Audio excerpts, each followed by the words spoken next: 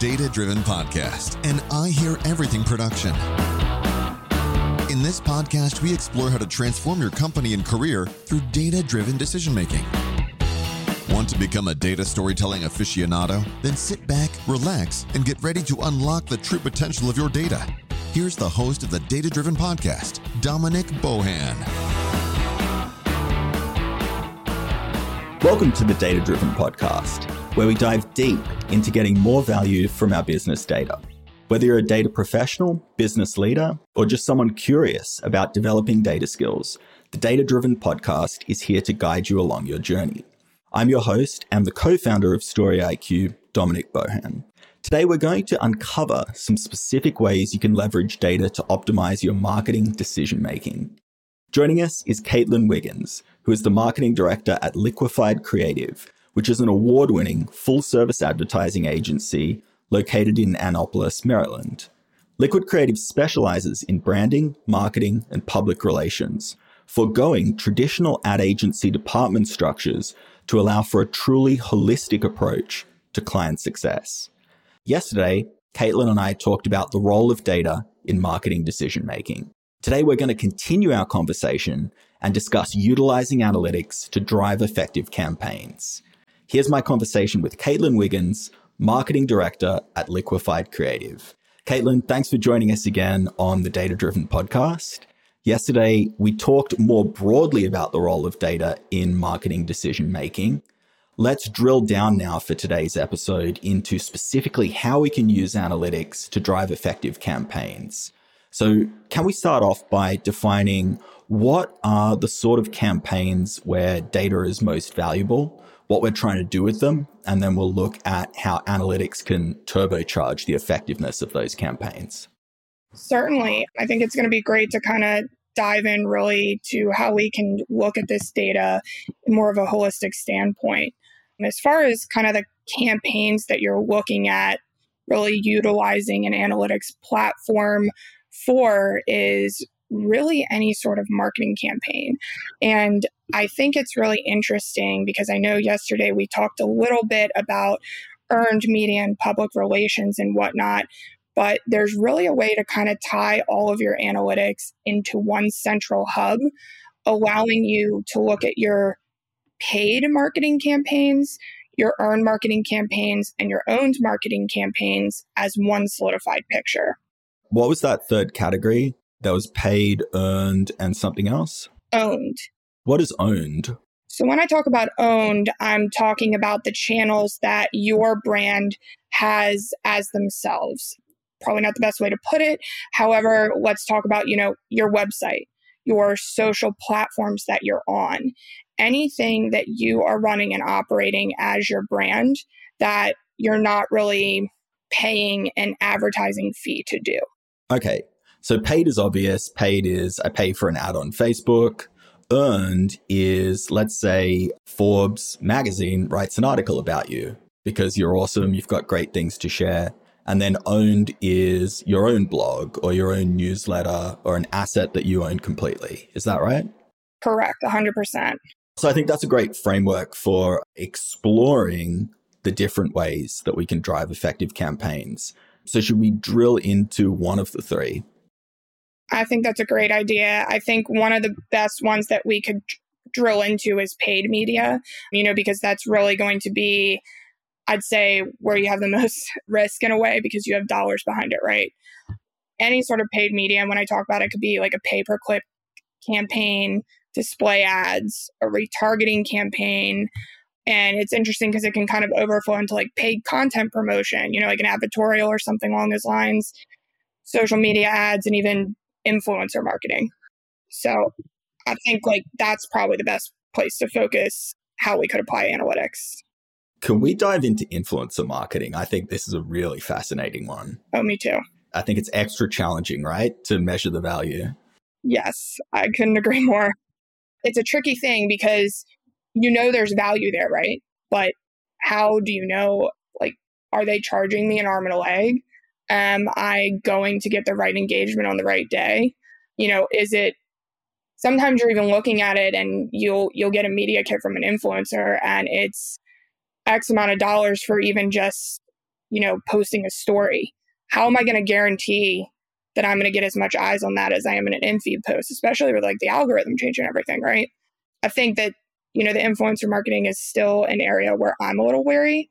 It's tough because we've utilized influencers on everything from hyper-local campaigns to national campaigns. And I've seen more success with it in a hyper-local format because it's more targeted.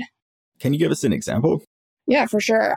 We work with a lot of nonprofits because, as cliche as it sounds, I promise we really are super passionate about giving back to the community that allows us to, do business there, live there, and have our lives there. It's a team effort in our eyes.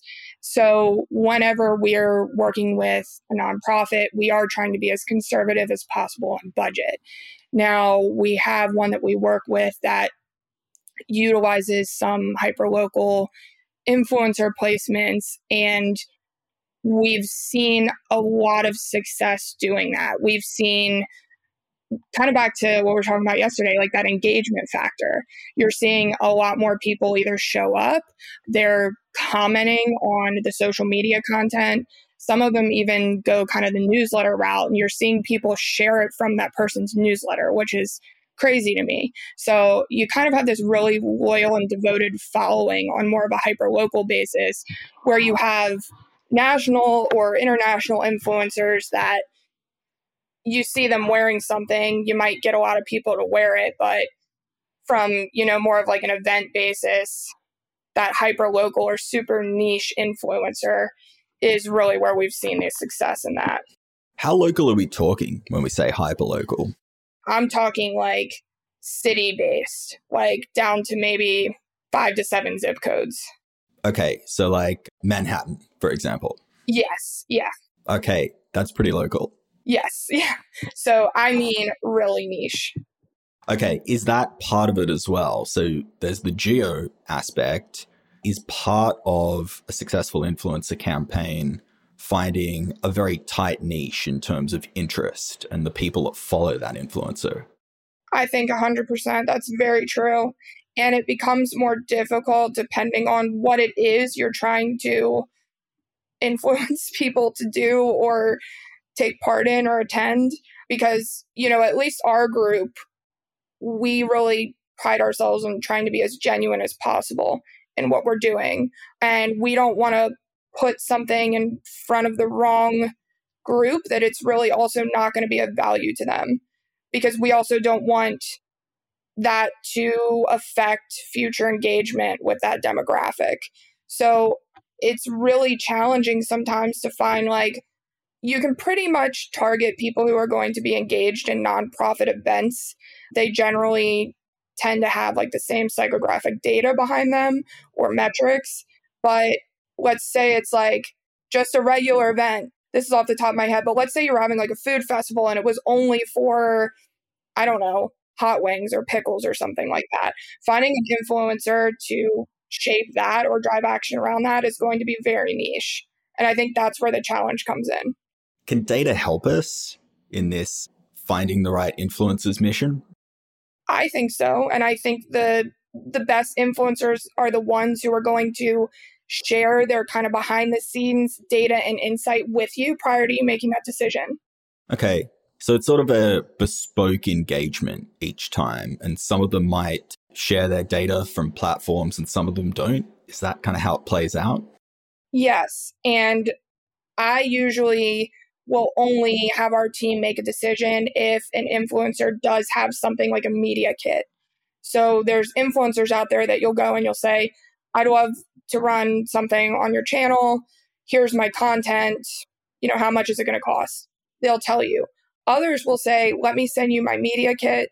I can tell you the age demo of my followers, my engagement metrics, when they're most active, all of those important data points that you need to inform decision making, because influencers are in a sense telling a story too, right? So I need to make sure that I have some insight behind that. I mean, it's even better if you're working with the same initiative time after time, if we're talking about that event item, because you can say what worked last year, and, what worked the year prior, what didn't work. But when you're newly engaged with it, or if it's the first time that you're kind of going down the influencer marketing route, I think that something like a media kit is something that you should ask for as a marketer. So it's a bit of a red flag if they can't supply one. Yeah, a little bit. Yes. Let's say they do supply us with one. So the influencer's given us good data. How can we use that to make an informed decision on what's a fair price to pay? If I understand correctly, it's like influencers are almost the opposite of these systematized platforms like Meta and Google, where it's all data driven and the pricing is determined by auctions and systems. And from what I've seen with influencer marketing, the pricing is just all over the place. Yes, that is one of the, I think, nuances of kind of the influencer avenue as a whole, because you're getting, social media is this wonderful and vast place, but it kind of gives anybody and everybody the opportunity to be an influencer, right? And how you grow your followers is not, my business, it's your business as the influencer and the owner of that specific account or platform or whatnot. But, you'd think that there should be maybe a formula. Okay, you have X amount of followers and you have X amount of engagement on your post. This is how much you charge. But it really is kind of the Wild West when you say they can set their own prices and you can choose to do business with them or not. And it's really kind of, how do you as the marketer determine the value behind that? Because there might be somebody on TikTok that's younger, kind of new to the game, maybe doesn't have that experience or background to understand what you need to give somebody to have them make that decision. But there's also brands out there with millions and millions and millions of dollars that paying X amount for a post where they know that this influencer on TikTok is worth maybe 10 grand. They don't have a problem paying it because it's a drop in the bucket. But that also makes it a little bit less attainable for smaller brands or smaller organizations without the bandwidth to supply a budget like that. How do they know it's worth 10 grand? I sometimes don't know if they do.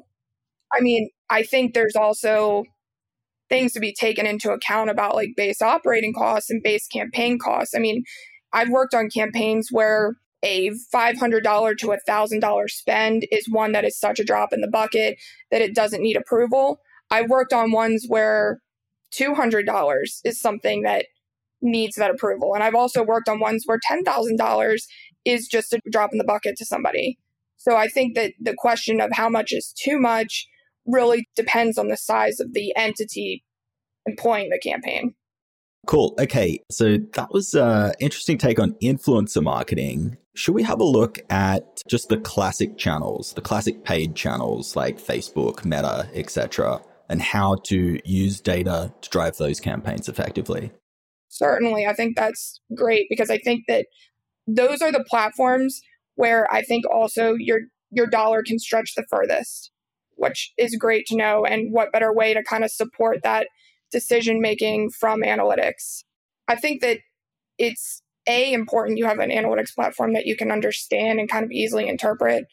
When you say an analytics platform, let's say we're talking about a small business, is it okay for them to just use the built-in tools provided by Meta and Google if they're the only channels they're using? Or would you still say they need a platform to centralize all the data and do some more sophisticated analytics? I think the native platforms are perfectly fine for somebody isn't trying to take on this high volume campaign or just starting out, like you said.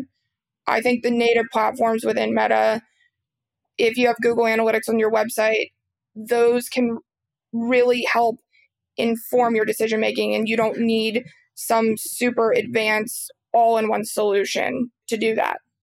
That's probably a relief for some people. What's the level of complexity where you'd say, look, guys, you've got to invest in something a bit more sophisticated? I would say when you're running a multi-channel campaign, let's say you're doing something where you have billboards, print ads, digital ads, even to sum it up, a media mix of, not to go back to the paid, earned, and owned, but you have a heavy media mix, but even within that paid attribution, when you have print, when you have digital, all of those items. I think that's when maybe you want to look at something a little bit more advanced, because you don't want to lose kind of those valuable insights that you could be gaining from the money you're spending. Yep. And what are some of these more advanced platforms and what can they do for people? So we used to use one called Octaboard, and it wasn't necessarily our favorite. We are actually currently in the market of kind of shopping for a new one, but there's two that I have always drawn towards. One's called Funnel.io, and that one has, they refer to themselves as like the marketing data hub. So something like this allows users the opportunity to collect and interpret and prepare and analyze all of your marketing data from multiple sources in one place. It's also great to have that aspect of kind of like we were talking about yesterday, taking these insights to decision makers to inform the next steps of your budget, right?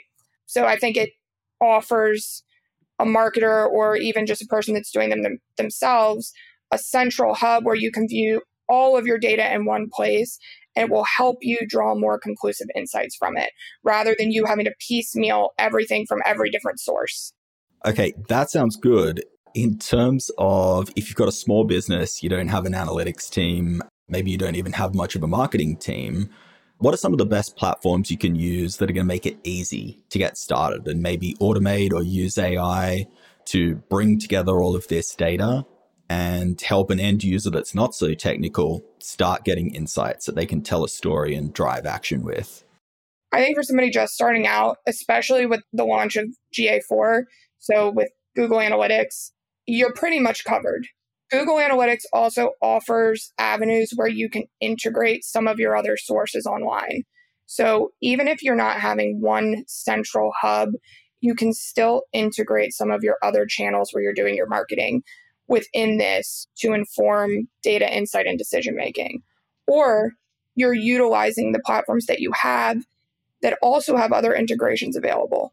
So trying to tie in where you can, if that makes sense. Like I know that, back to what we were kind of talking about with MailChimp, they have options to kind of integrate other platforms like we talked about. So there's these hubs that exist within the platforms you're currently using. It may be a little bit more piecemealed, but it's still providing you like a low cost, already there alternative than to going for some large scale data hub. That makes sense. So in some cases, we may be able to centralize things within a platform like GA or MailChimp that we're paying for already and minimize the workload, keep it simple, get everything in one place. Exactly. Sounds good to me. And you'd be surprised. I mean, some of the things that these platforms have the capability to do are things they couldn't do years ago. And it's important to take advantage of those things. I mean, even while we're transitioning to another kind of data hub alternative, we're doing that exact thing. We have some a little bit more advanced ways to tell, and as we should because of, us having a full service agency, but we're able to draw these insights just from the tools available and the native platforms we're using. So it's better than somebody may think. That's a relief to hear. Anything else that you wanted to share with us today on utilizing analytics to drive effective campaigns? I think just that if you're not using them, you're missing out on a lot of valuable information. And I mean, even kind of back to that discussion about the influencer marketing, you can draw your own conclusions off with analytics platforms. I mean, if you have a placement with, an influencer and you want to see if it works, you can look at your native social channels. Like, did your followers go up when that post came out?